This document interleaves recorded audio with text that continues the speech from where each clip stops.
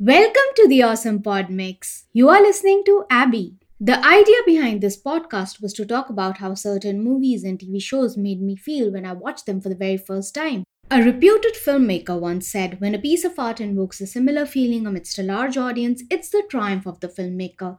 That's the magic of cinema. I love the magic of cinema. Today I'll be talking about the 10th episode of the TV show Shrinking. The show is created by Bill Lawrence, Jason Segel, and Brett Goldstein. This episode's title is Closure, written by Neil Goldman and directed by James Ponsalt. The episode begins with Sean preparing a thank you snack for Liz and Derek for their investment. Alice comes rushing down screaming. Jim has no clue what Alice is upset about. Alice demands to know where Jim put all of Tia's stuff. She notices that Jim is not wearing his wedding ring either. In Jim's defense, he felt it was time for him to move on. Being a teenager, Alice doesn't understand that and calls Jim a selfish asshole. Liz and Derek accept and appreciate Sean's thank you food. After Sean leaves, Liz shares with Derek that she wants to be involved in the catering business. I am so glad Liz is finally sharing her feelings. At Meg's, Paul makes Marcus try out Fun Dip.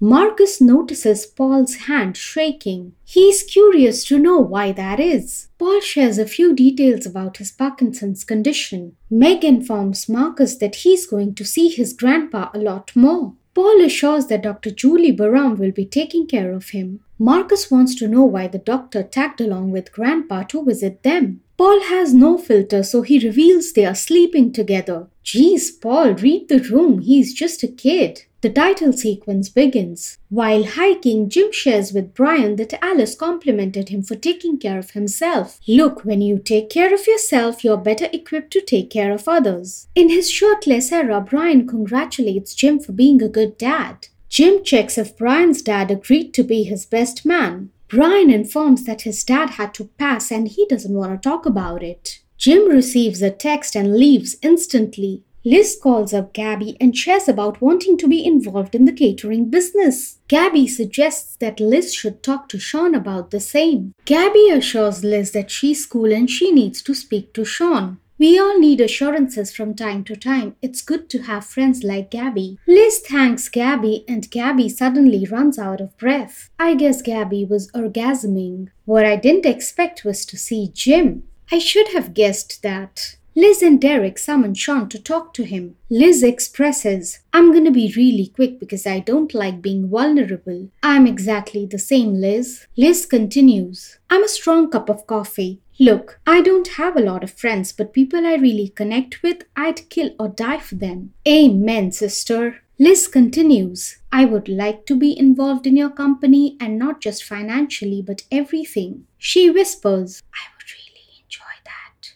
Of course, Sean couldn't hear. She whispers again and he isn't able to hear it again. He asks her to repeat. Liz says, I know you might not want to do this because I can be overbearing, I know this, and judgy. Derek keeps chiming in at the wrong time. He's just being a supportive husband. Sean stops Liz and asks her if she would like to come with him and take a look at the food trucks. Liz thanks him for including her. Sean requests to use the much-hyped restroom Jim spoke about at the beginning of the episode. Liz is a little sad because Sean was so kind to her. Liz sighs. At the Runaway Roadhouse, Brian has organized a cornhole tournament to choose his best man/person. Gabby wants to give it to D-Train because he's so excited. Brian reveals that it's not transferable. Jim and Sean try to convince Brian's father Kip to be his best man. Jim and Sean praise Brian for how he came through for the both of them in their time of need. Of course, Brian helped Jim get through his grief. Brian also kept Sean from going to jail after he beat somebody almost to death. Jim clarifies, in a good way, the guy deserved it. Sean winks at Kip. It's funny for us, but it's hella threatening for Kip. Jim surmises. The point is he's always had our backs. It's time for you to have his back. Just be his best man.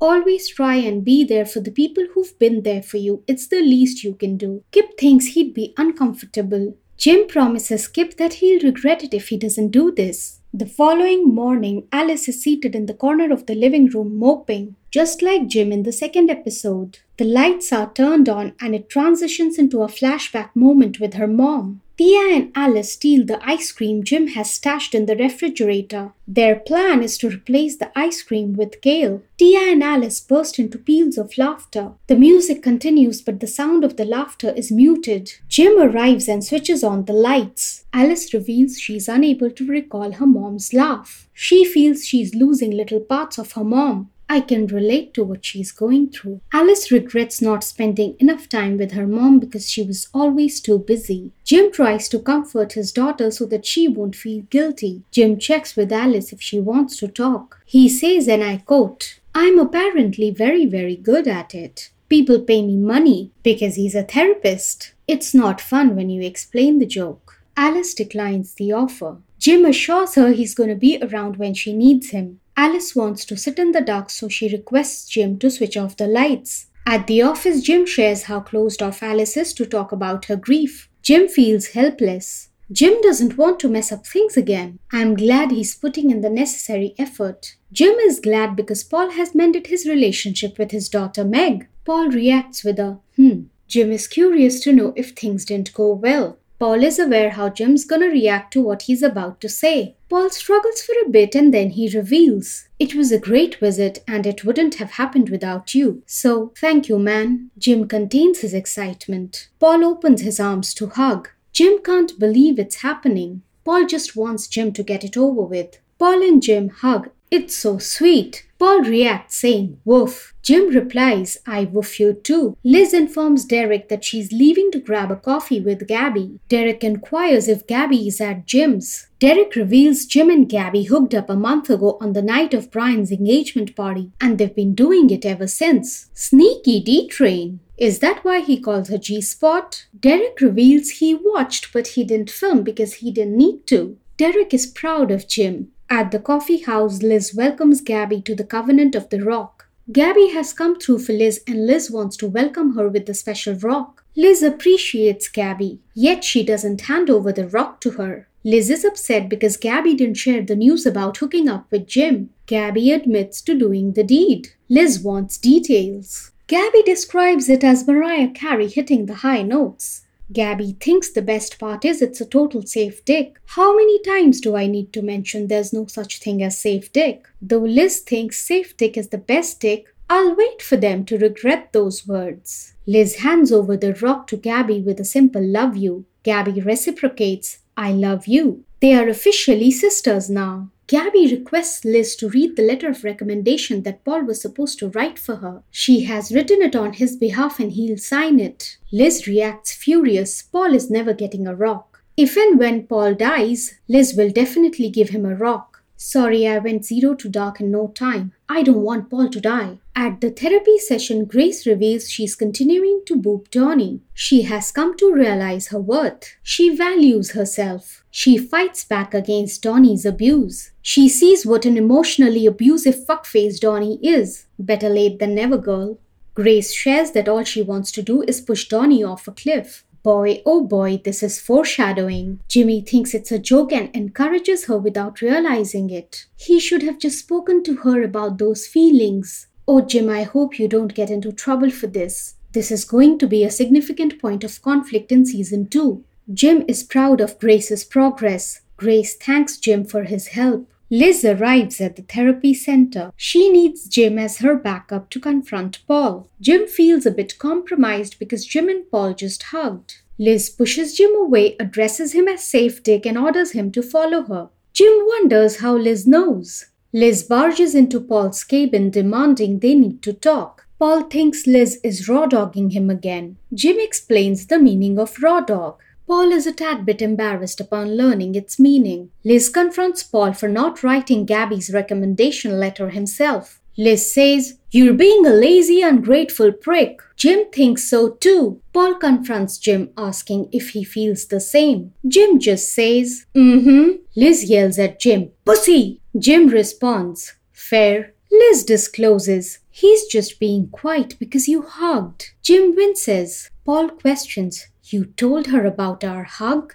As if it was such a big deal. Jim pleads Gabby's case with all his sincerity. Way to stand up for Gabby, Jim. And I don't mean it as an innuendo. Jim even reveals that Gabby gave Paul the water bottle. Liz says, To keep you hydrated. Jim says she drives you to work. Liz elaborates. To and fro every goddamn day. Jim says, listen, Paul, you know what I'm gonna say. You're being. Liz intervenes. An arrogant, sexist piece of shit. Jim says, how about you stop finishing my sentences? I love this whole interaction. Liz points out that Paul has been partial toward Jim. Paul now needs to fix it with Gabby. Liz yells at Jim again, saying, pussy, and leaves. Paul asks Jim, what kind of a person hugs and tells? This is my favorite line from the episode. It's a spin on the phrase kiss and tell. Jim reacts embarrassed. I know. Jim feels sorry and leaves. Back at home, Jim gets the boxes containing Tia's stuff for Alice. Alice goes through her mom's stuff, reminisces and shares stories. Sean joins in and listens to those stories. It's a little triggering for Jim, so he leaves. Gabby nervously walks up to her interview for the professorship.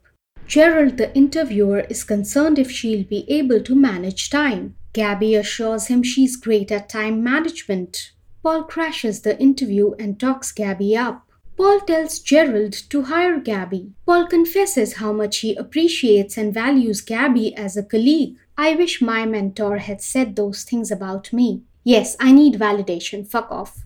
Paul is not good with women he cares about, but he's working on it. He's gonna get it right by the time he's 140 because he drinks a lot of water. Gabby reacts surprised. She has a ear-to-ear grin about everything Paul said.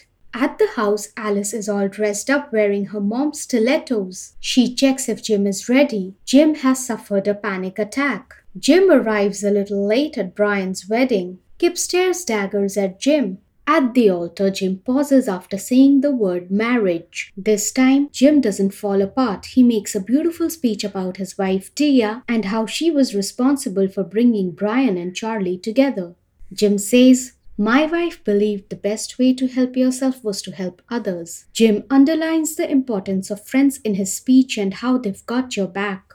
Brian and Charlie are officially married. Gabby excitedly looks at Jim at the altar and Jim waves back at her. Liz notices this and says, I can hear your vagina humming. He's not safe, Dick. I've been saying that since forever. Paul and Jim discuss how Jim's psychological vigilante methods didn't burn his practice down. Don't say that out loud, Paul. It might just happen or come nearly close to happening. Though at the moment Jim says, I got lucky. Paul looks at Jim when he says, so did I. Unfortunately, Jim is looking the other way. Paul is grateful for having Jim in his life and his practice. They clink their champagne glasses and the song Modern Love by David Bowie plays. Everyone is dancing at the wedding. We see a montage of Jim's patience and how much progress they've made since the first episode. The grooms Brian and Charlie dance together. Gabby and Jim dance together. Liz and Derek dance together. Alice and Sean dance together. Paul and Julie dance together. Jim goes up to Alice to dance with her. Jim says, you look so much like your mom. But this time, he's not sad about this fact. Grace and Donnie are hiking. Grace is tired and she wants to head back. Donnie insults Grace, calls her an idiot and threatens to shut her up.